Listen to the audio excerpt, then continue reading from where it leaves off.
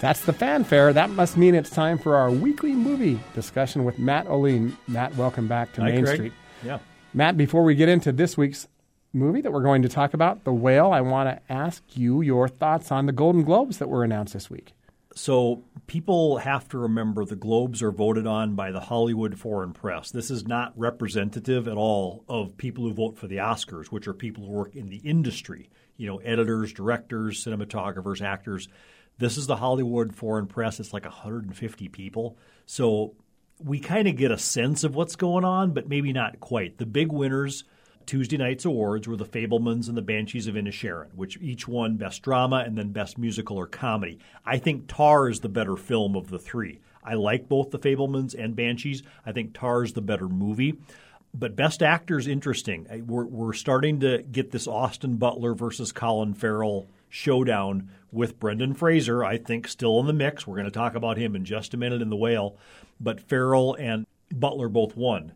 And then, of course, Best Actress. For a long time, I've been saying this is a two-horse race. Michelle Yeoh against Cate Blanchett. Not sure how that's going to go. So we got a little bit of a taste of what's coming for the Oscars, but I'm still not sure if there's a real clear-cut favorite for Best Picture. Of course, the Oscars are still to come. Mm-hmm. This week's movie we're going to talk about is The Whale. Why The Whale? Why do you want to review that movie? Well, this is getting a lot of Oscar buzz. It was very well received on the film festival circuit, but it's also a polarizing movie. I liked it and I didn't like it. So I'm going to preface that with a couple things. I liked the performances in the movie. Brendan Fraser, Hong Chow, who plays the woman who kind of takes care of him. And if people don't know the premise of The Whale, it's based on a play by Samuel Hunter. And it is about a 600-pound man who teaches online and has the camera off so the students can't see him. He teaches English. He's, morbidly obese that's the medical term. I'm not saying anything I shouldn't say. He's morbidly obese. He's very heavy. Very heavy, weighs 600 pounds. For crying out loud. And so there's been some chit-chat controversy about what's called in the industry a fat suit that Brendan Fraser wears. He obviously is not 600 pounds in real life. But I will say this. He is the key to go to this movie.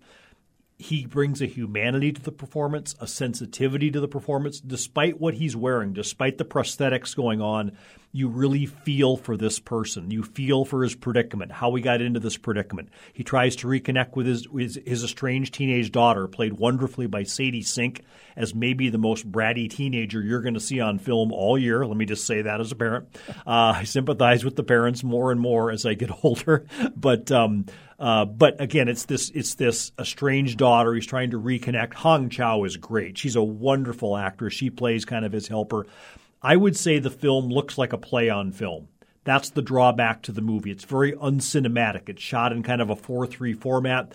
The director, Darren Aronofsky, is known for very visual, kind of controversial films like Requiem for a Dream, Pi, Noah, Black Swan, The Wrestler. These are the films he's known for. This doesn't feel like an Aronofsky film. It feels like Darren got his camera out and shot a play on film.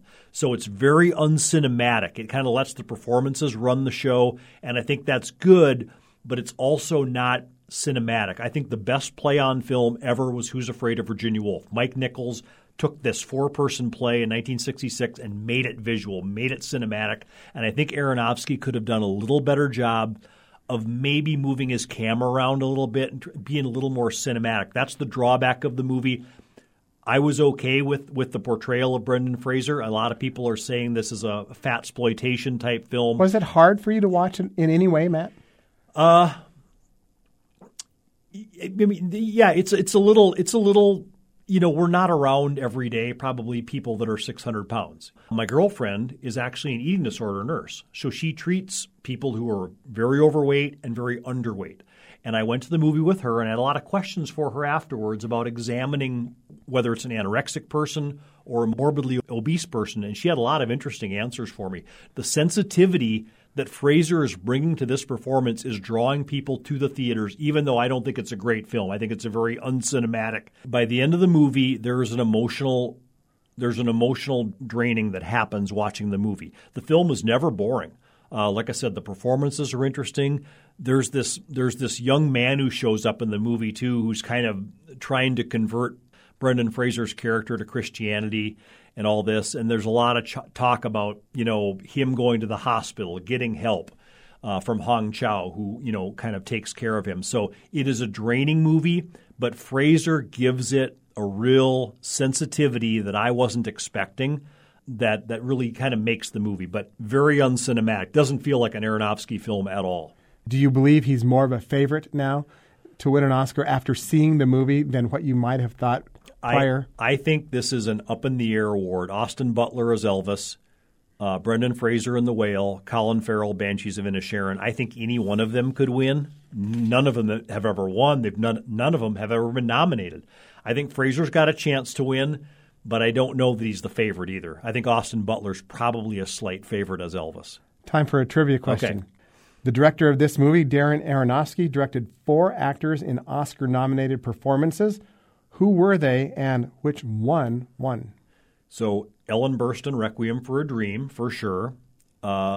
Mickey Rourke in The Wrestler, Marissa Tomei in The Wrestler, and the winner was Natalie Portman in Black Swan. I already mentioned all those movies, of course, in his canon in this review. So, yeah, those are the ones. Well done, Matt. That's our weekly movie review with Matt O'Lean.